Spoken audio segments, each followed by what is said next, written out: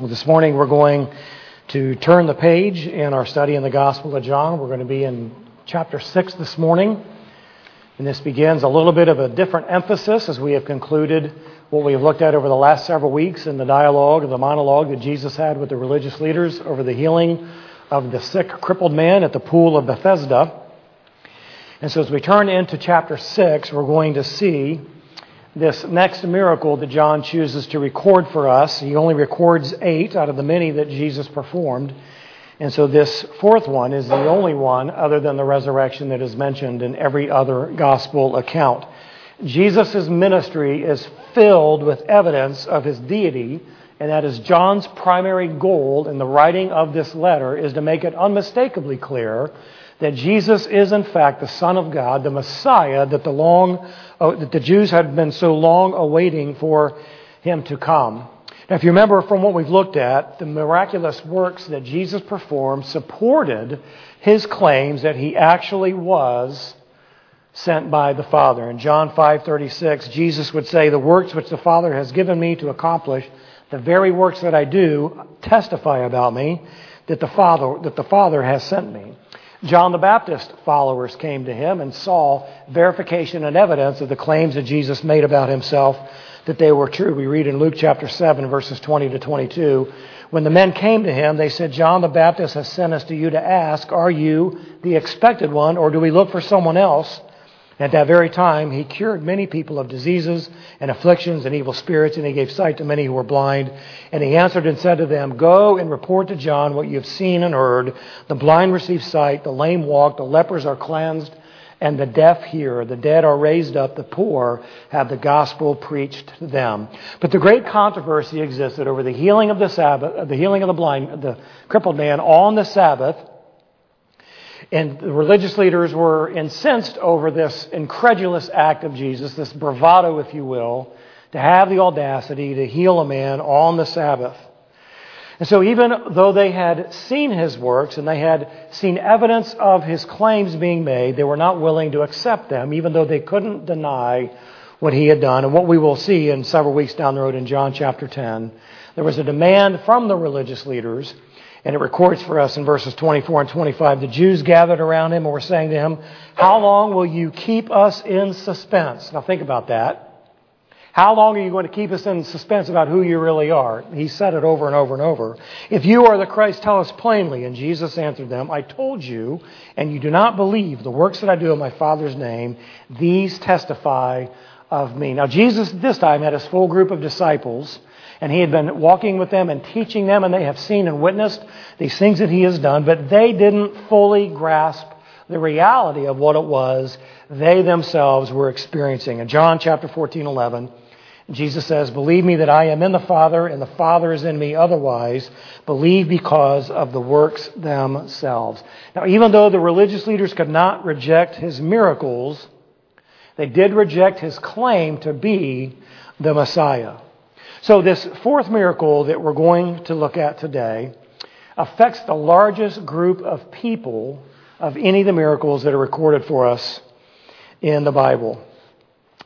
It's important because this chapter is important because it leads to the declaration that Jesus is going to make about himself, that he is the bread of life that has come in to satisfy the hungry souls of men. You'll also remember towards the end of this chapter, the superficial followers who are going to hear the very difficult teaching for them, which was, "Unless you eat of my body and drink of my blood, you can have no part of me." And if you remember at that point, the mass crowd began to trickle away because they couldn't understand nor could they accept the teaching that Jesus was giving to them. I really wanted to delay our communion this morning for several weeks down the road, but it was just too far. But this is really the introduction of Jesus as the bread of life, and I think it does fit very well with the observance of communion. So let's begin in our reading here in John chapter 6. We're going to look at verses 1 through 15 as we look at the feeding of the 5,000. After these things, a large crowd followed him because they saw the signs which he was performing on those who were sick. Then Jesus went up on the mountain, and there he sat down with his disciples. Now the Passover, the feast of the Jews, was near. Therefore Jesus, lifting up his eyes and seeing what a large crowd was coming to him, said to Philip, "Where are we to buy bread so that these may eat?" This he was saying to test him, for he himself knew what he was intending to do. And Philip answered him, 200 denarii worth of bread is not sufficient for them, for everyone to receive a little. And one of his disciples, Andrew, Simon Peter's brother, said to him, "There is a lad here who has 5 barley loaves and 2 fish, but what are these for so many people?" And Jesus said, "Have the people sit down."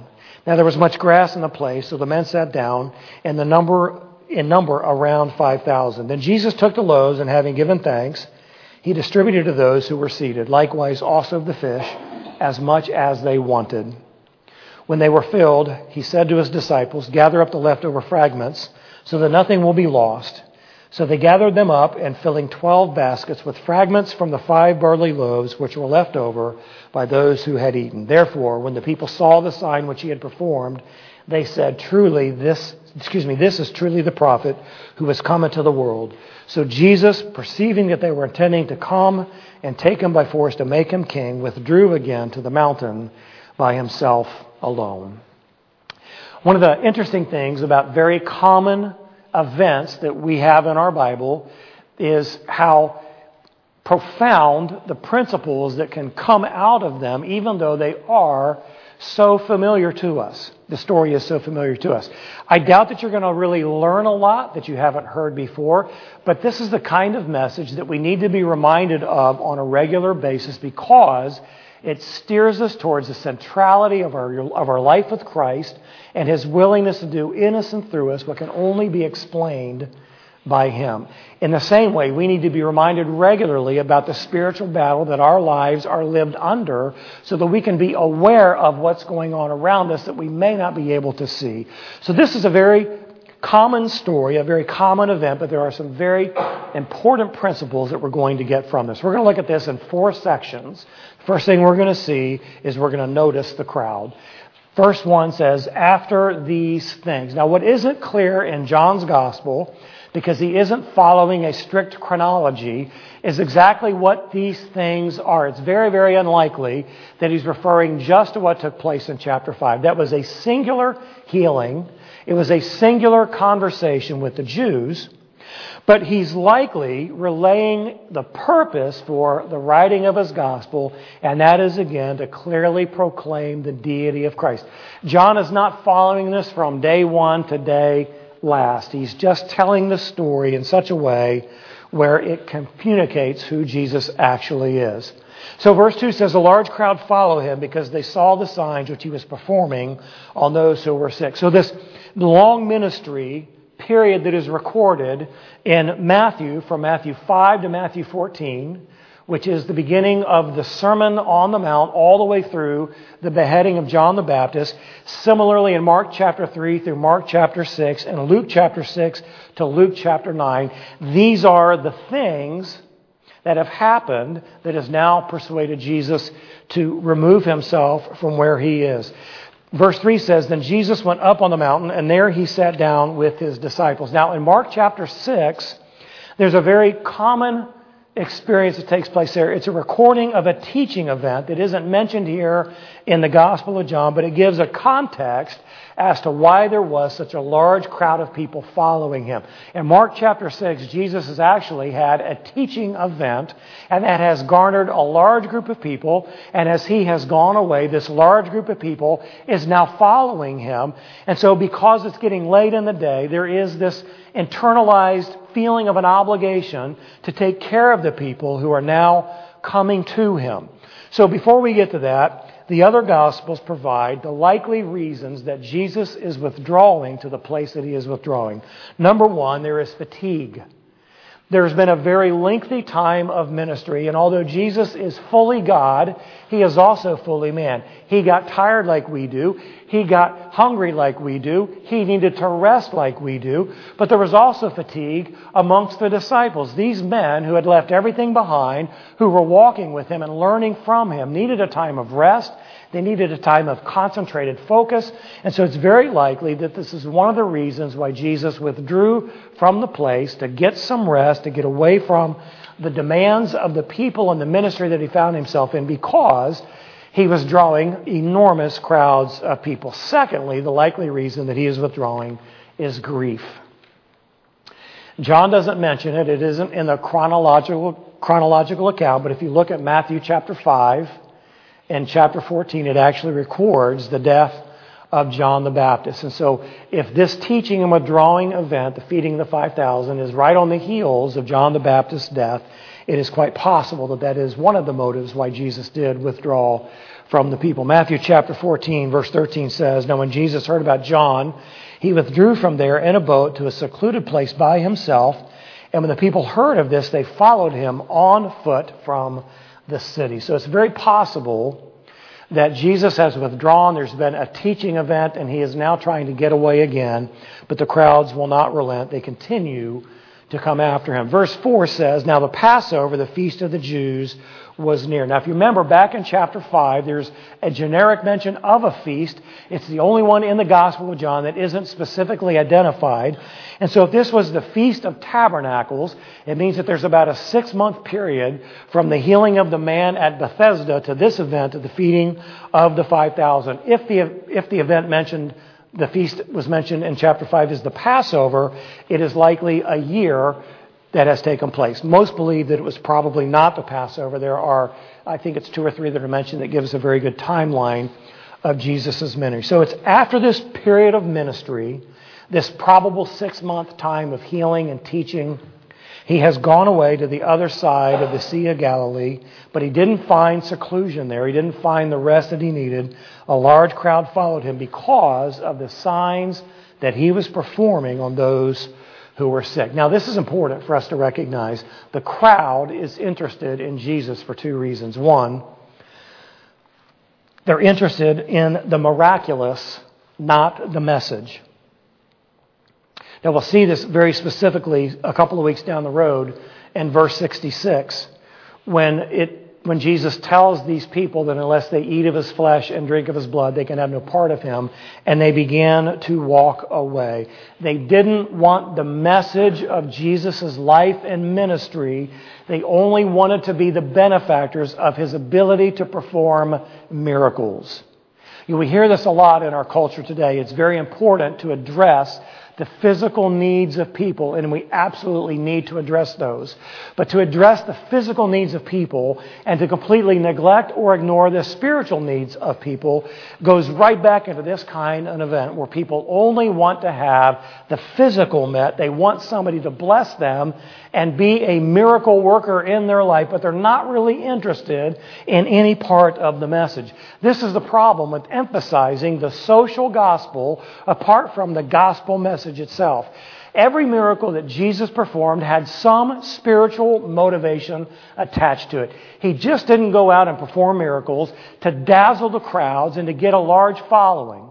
He did it because there was a purpose, and the purpose was to make it unmistakably clear that he is who he claims to be, the one and only Son of God, the Messiah, the Savior of the world. For you and I to meet the needs of people physically and not share with them the truth of the gospel message is a half-hearted interest in meeting their deepest need. Now, secondly, what the crowd was interested in was the physical and not the spiritual.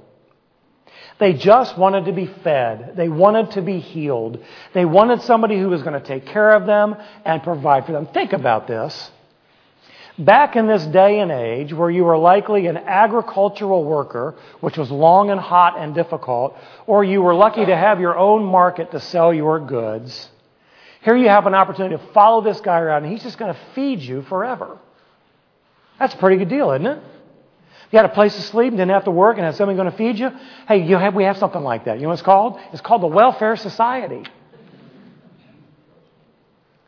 This is what the people wanted. They were interested in having their physical needs met, not really addressing the spiritual bankruptcy that exists in every heart and every soul apart from the work of Jesus Christ. How is that like you and I today, post-salvation experience, that we focus so much on getting our physical needs met that we forget about the spiritual that Jesus wants to meet in our lives. We want relief from the difficulty. We don't want the byproduct of the journey. We want a change in our circumstances. We don't like that feeling of having to be absolutely and completely dependent upon the Lord. Even though theoretically, we would all say, yeah, I know that I am dependent upon the Lord for every breath that I breathe. But how often do we give thanks to God for the breath that we are able to breathe? You see, we have such a focus on the temporary, on the worldly, and on having our physical needs met, getting relief from the unwanted and the undesired, that we forget that there's a spiritual process that takes place in the presence of these difficulties that you and I are going to face physically when we aren't seeing the miraculous like we would prefer to see. So this is what's going on with the crowd. And so despite the crowd, Jesus still wants to go up on the mountain, and he wants to sit there and spend some time with the disciples and get a little bit of rest. But he still took the time to accomplish his objective with his chosen men, and that was to invest in them. Because it was a Passover, the crowd that was following him was larger than normal, because all of the migrants who were coming in, because they are required to do so. Matthew says that he healed the sick, and Luke says that he spoke to them about the kingdom of God. Mark says that he had compassion on them like sheep without a shepherd. But Jesus knew the superficial reasons for their following. But in his mercy, he addressed their needs anyway. So we've looked very briefly at the crowd. Now let's take a look at the disciples. Verse 5, Therefore Jesus, lifting up his eyes and seeing that a large crowd was coming to him, said to Philip, Where are we to buy bread so that these may eat? And one of the interesting things about that is, why did he turn to Philip? Peter, James, and John were the inner core of the disciples. They were the ones that are most prominent throughout the gospel accounts and in the book of Acts. And there's a lot of speculation as to why Jesus would have focused on Philip. We know that Philip accompanied the Ethiopian eunuch in the book of Acts. We know that he shared with him how he could be saved. We know that Philip is considered to be an evangelist. But why did he point to Philip? Perhaps it was Philip's responsibility to take care of the feeding of the disciples. And because of that responsibility, Jesus turned to him and kind of put the finger on Philip and said, How are we going to buy enough bread for all of these people that we might be able to feed them? Matthew chapter 14, where this is also recorded, gives a bit of a different take on this. In verse 15, when it was evening, the disciples came to him and said, This place is desolate, and the hour is already late, so send the crowds away, that they may go into the villages and buy food for themselves. Now, there's nobody else speaking up that's going to say, no, we can take care of this for ourselves. We know who you are. We've seen what you can do. Even though Philip is singled out, the whole group of disciples are going to go through the exact same experience that Philip did, and what we're going to look at here in just a second. So verse 6, this Jesus was saying to test him and to test the disciples, for he himself knew what he was intending to do.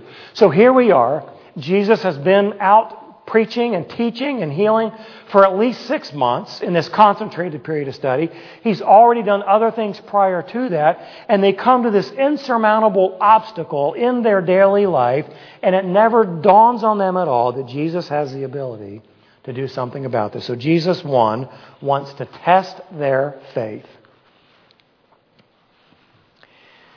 The testing of our faith is an incredibly important experience for you and I in our walk with Christ.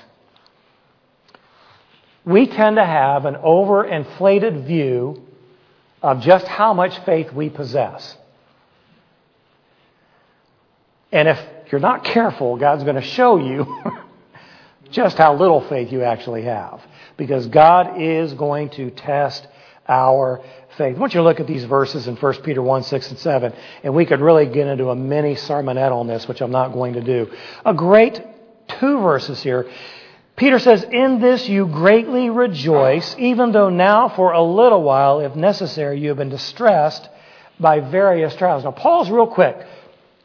You greatly rejoice in these trials. No, I really don't. I know that spiritually I'm supposed to do that. Even though for a little while, you're in distress. How do we feel when we're in distress? Oh God, how long will this go on? It feels like it's been years. It's only been a couple of days, but I just don't think I can take any more of this. Isn't that right? So we need to have our faith tested. Verse 7. So that the proof of your faith, being more precious than gold, which is perishable, meaning your faith is imperishable, even though tested by fire, may be found to result in praise and glory and honor at the revelation of Jesus Christ. So God is going to test our faith so that you and I will have the privilege of proving our faith, which results in the praise and the glory and the honor of Christ. Our faith is supposed to be a testament to the greatness of God. So God is going to test our faith. And this is exactly what He's going to do here. The testing of our faith is to show us how much faith we have, because God already knows. God doesn't test us because He needs to figure it out, because He isn't sure. That's not it at all. We tend to think we have more faith than we actually do. And so when our faith is tested through difficulty, through insurmountable obstacle, it pushes us to our knees to cry out to God, and we go through this journey of being dependent upon the Lord to do in us and through us what only He can do. So the first thing that Jesus is going to do is He's going to test their faith. Secondly, He's going to strengthen their faith. God doesn't test to show you that you failed. He tests in order to strengthen your faith so the next time you may not fail. Verse 7, Philip answered him, 200 denarii worth of bread is not sufficient for them, for everyone to receive a little. Now think about this. Their faith is weak. In their minds, there is this absolutely insurmountable problem that they have no hope and no way of resolving. 200 denarii is equal to 8 months' worth of wages. Philip is saying, Jesus, if we had 8 months' worth of income, we couldn't buy enough food to give everyone even a little bit. Now think about this. How could they walk into a village and say, yeah, we need 8 months' worth of bread? You got any of that? This problem is so significant that it's impossible for them to even contemplate how something like this could be resolved. John has told us about Jesus turning the water into wine. That doesn't dawn on them at all. John has told us about the healing of the royal official's son. That hasn't dawned on them at all. They've just seen, a few months earlier, the healing of the man at the pool of Bethesda, the countless other lame and blind and even dead who were raised, and it never crosses their mind that Jesus can do something about this. So Jesus not only wants to test their faith, but He wants to strengthen their faith. And we come to James, who says one of the most familiar passages that you and I, we know this, don't we? Consider it all joy, my brethren, when you encounter various trials, knowing that the testing of your faith produces endurance, and let endurance have its perfect result, so that you may be perfect and complete, lacking in nothing. Two sides of the same coin, the testing of our faith and the strengthening of our faith. God has a purpose in the difficulties and in the insurmountable circumstances that you and I are going to face in our lives, and the feeding of the 5,000 is an obviously overwhelming obstacle that the disciples have no grasp how that could ever be resolved. Trials will strengthen our faith so that we can go the full course of our walk with God. Now here's the key to that. If our trials are going to not only test us, but and also strengthen us, then we must stay the course. If we don't stay the course, we will circumvent the spiritual journey that God wants to take us on so that you and I can be strengthened in our faith. How often and how easy is it for us to quit? You know, in America, Christian couples quit on their marriages 50% of the time. Most pastors don't make it more than 3 years in the pulpit because of the difficulties, and they say, I got to go somewhere else where the grass has got to be greener. We are, by nature, quitters when things get hard. Can you think about that in your own life where it's been very difficult? And you've said, I just want to give up. I just want to throw in the towel. I don't want to fight this battle. I don't want to deal with this any longer. I just want this to go away. But you see, these difficulties enable us to see a picture of God that we would not see otherwise. You and I don't get to choose the circumstances that God takes us through. But the circumstances that God takes us through are designed to test us and to strengthen us so that we will see the greatness of His love and His grace, so that we will see His power being expressed through our lives and our ability to get to it. God is with us every step of the way. He'll never leave us, nor will He forever forsake us, right? And so it is the strengthening of our faith that is so important, and this is what is being fleshed out of this miracle in the feeding of the 5,000. In the face of an impossible task, Jesus wants to test and strengthen the faith of the disciples just like He wants to do for you and I. I want you to think about this very, very quickly. We're a small congregation, right? We're in the process of talking about some ministry plans and some ministry ideas, and I can guarantee you that the byproduct is going to feel or it's going to seem overwhelming to us. That's too big. That's too difficult. That's too costly. And every time we say that, we doubt the Lord, we discredit His power, we circumvent His plans. And we have to be very, very careful, not only in our lives individually, but in our life corporately, that we allow the testing and the strengthening of our faith to propel us towards the face of our Savior. So one of His disciples, in verse 8, Andrew, Simon Peter's brother, said to Him, there is a lad here who has 5 barley loaves and 2 fish, but what are these for so many people? Think about that. It's a little boy's lunchbox. Probably a good meal for a little boy. Not anything for a group this large. In Mark chapter 6, it's recorded this way. He said to them, how many loaves do you have? Go look. And when they found out, they said 5 and 2 fish. But what are these for so many? They've seen this enormous crowd. The disciples have an absolute lack of faith in the face of this entirely overwhelming problem. And now we're going to notice the third thing here. We're going to notice the dinner. Their lack of faith has been clearly exposed by Jesus in this encounter, and now Jesus takes over and is going to show them exactly who He is. Verse 10, Jesus said, have the people sit down. And I think in Mark or Matthew, one of the others, I didn't go back and reference it, they have them sit down in groups of hundreds so they know how many are there. So have the people sit down. Now there was much grass in the place, so the men sat down in number about 5,000. So instructing them to sit down, John adds this little notation here that there's about 5,000 men. That does not include the women. It does not include the children. And so the estimates are that this crowd could have been anywhere from 15 to 25,000 people. So many people that Philip said it would take 8 months worth of wages and not everybody would get much. Nobody would get enough to eat. So this is an absolutely monstrous crowd of people. And look at what Jesus does in verse 11. Jesus took the loaves, the 5 loaves, and having given thanks, He distributed to those who were seated. Likewise, also of the fish, the 2 fish, as much as they wanted. 5 loaves and 2 fish. And Jesus breaks the bread and He passes it out. He divides the fish and He passes it out. And it goes on and on and on and on. And it says, as much as they wanted. There was no fanfare. The earth didn't shake. The sun didn't go dark. God didn't speak from heaven. There wasn't this miraculous display of power. Jesus simply breaks the bread and He breaks the fish, and it just never runs out. It just continues to flow. And Jesus provides for this monstrous group of people as much as they wanted, and they were filled. Think about how much food that would be.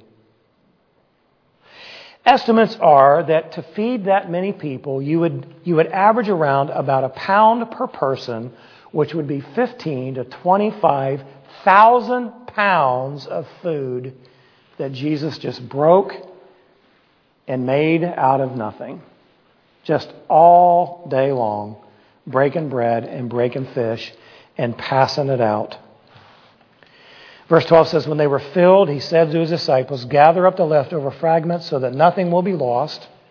So they gathered them up and filled 12 baskets with fragments from the 5 barley loaves, which are left over by those who had eaten. So this little boy's lunchbox has fed 15 to 25,000 people, and there's now 12 times more left over than what he started with. Think about that.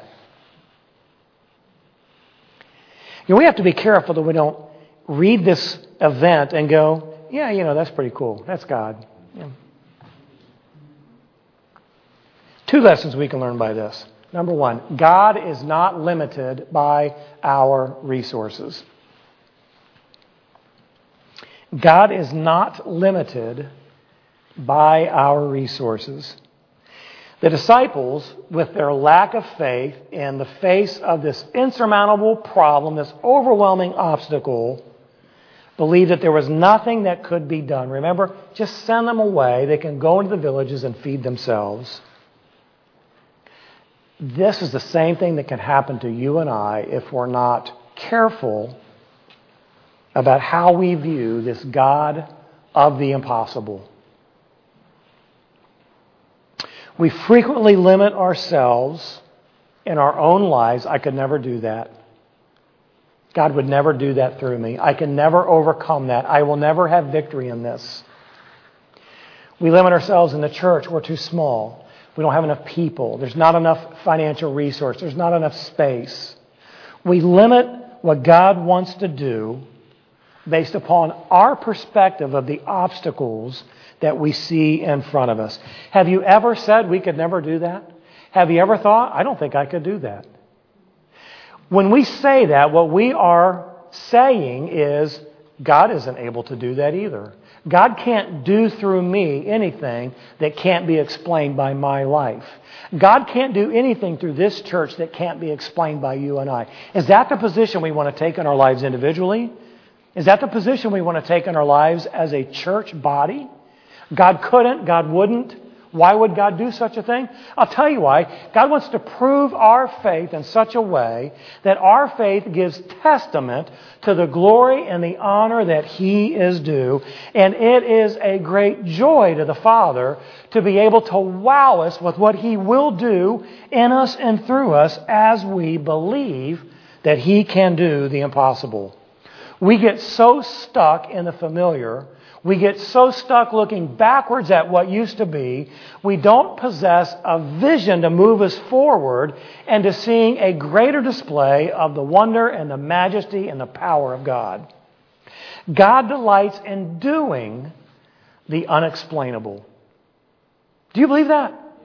God delights in doing the unexplainable. If He didn't, these words would never be included in the book of Ephesians. Now, to Him who is able to do far more abundantly beyond all that we ask or think. Stop right there. He's able to do far more abundantly beyond all that we ask or think according to the power that works within us. It's His power operating in us. What God wants to do in us and through us is far more abundant than anything that we could think of and even ask for this purpose. To Him be the glory in the church in Christ Jesus to all generations forever and ever. Amen. We look at these things in the Bible and we go, yeah, that's Bible time. Yeah, that's when Jesus was there. Yeah, that's when God was pulling His people out. It's the same God. It's the same Spirit living within us. We have all the power that we'll ever need to do everything that God has called us to do through Him, in Him, by Him, and for Him, not on our own. God delights in doing the unexplainable. And the fact of the matter is if what we can do can be explained just by us, I got bad news for you. God isn't in it. God isn't in it. If it's the byproduct of what you and I can do, we don't need God for that. What we need is for God to do that which we can't do on our own. Just like our salvation, our church, our lives individually need God to do what can only be explained by Him. Second lesson that we can learn out of this. Number 2, God will multiply the little we have to offer. Now, that doesn't mean that you're only supposed to offer a little. Don't misread that. We're to love Him with all our heart, all our soul, all our mind, all our strength. We're to give Him everything that we are. But God will multiply the little that we have to offer. You know, it's amazing. In years of ministry, talking with people about things that the church needs in terms of the ministry, and watch people sit there and say, you know what? I could never do that. I just don't think I have the ability. I don't have the talent. I don't have the giftedness to do that.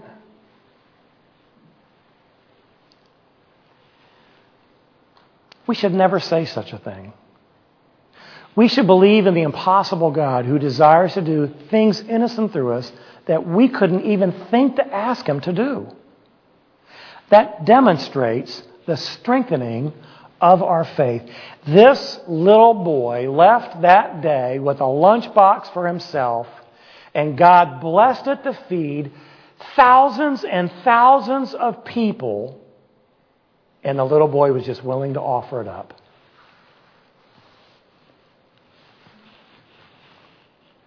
Do you believe that God loves to take the little we have to offer and bless it and multiply it and do something great with it? You see, if you don't, then you're missing an opportunity to connect with this God of your salvation in a very real and a very personal way.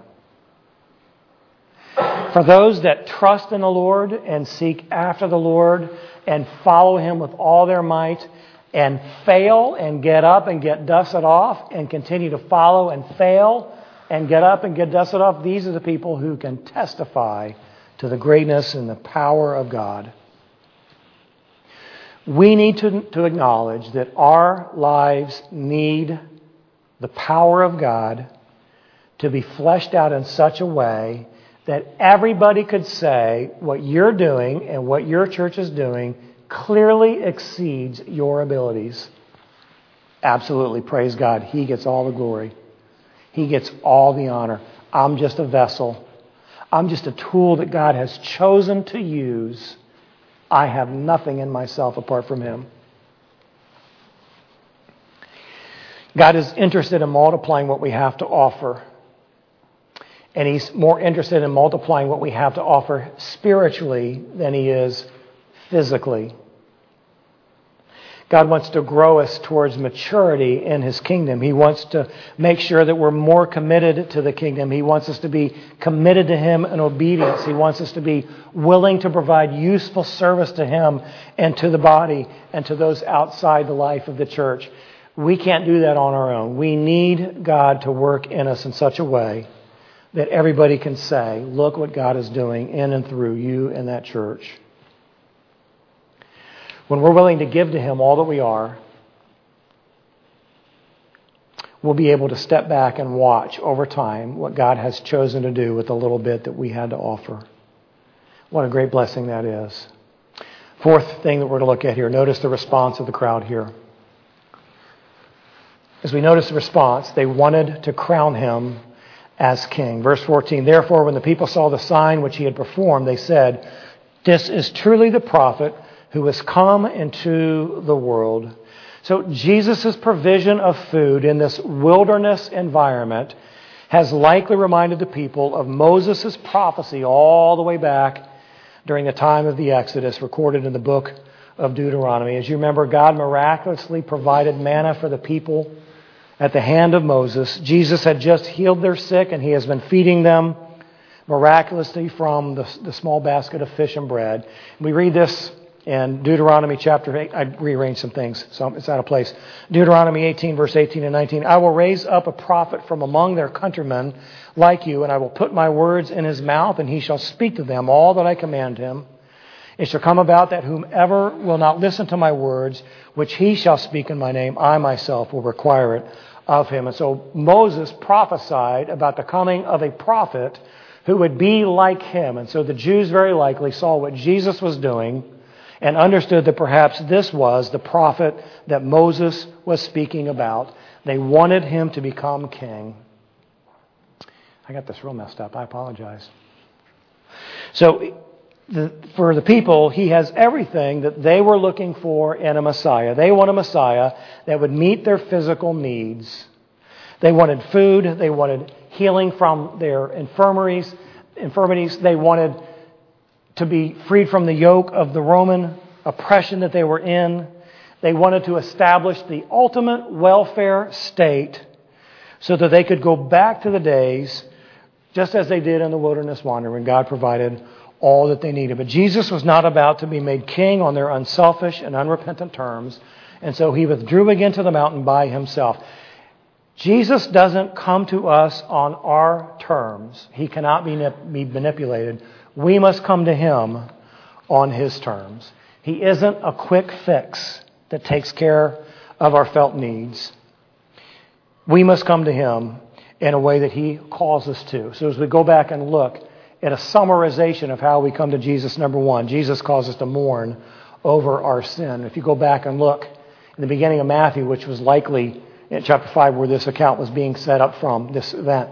Matthew chapter 5, verse 4, blessed are those who mourn, for they shall be comforted. When we mourn over our sin, God will comfort us through his cleansing, his forgiveness, his love, and his grace. Secondly, Jesus calls us to come to him in repenting from our sin. In Matthew 4:17, Jesus began to preach and say, repent, for the kingdom of heaven is at hand. Number 3, we are to acknowledge him as Lord. In John 6:68, Simon Peter answered him, Lord, to whom shall we go? You have the words of eternal life. One of my favorite verses in the Bible. We'll look at this at the end of this account. And then fourthly, we are to obey him. John 14:15, if you love me, you will keep my commandments. You know, there's a lot of the world out there who wants to come to Jesus on their terms. They come with their hands out and their heart closed. They just want to be fed. They want to be healed. They want to be blessed. They want to be rich. There's no mourning. There's no repenting. There's no lordship. There's no obedient service. If you and I aren't careful, we can unintentionally mimic the superficial crowd by giving to him less of what he deserves.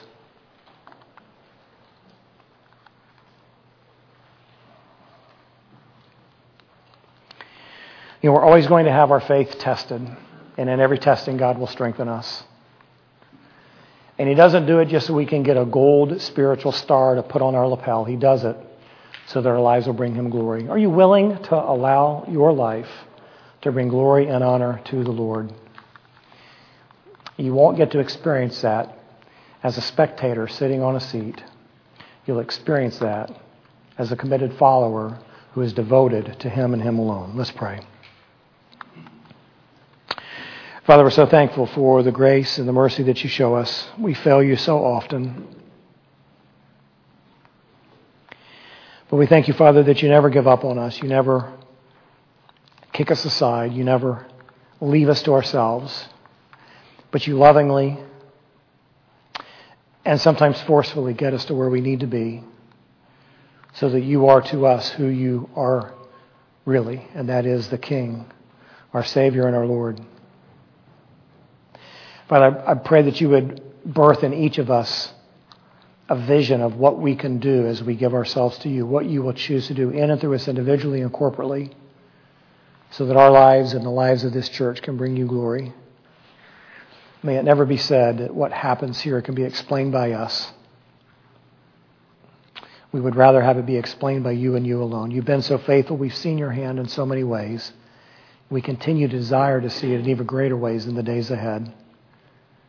And so we pray to you, the God of the impossible, to have your way, to have your will in every heart and every life. We pray in Jesus' name.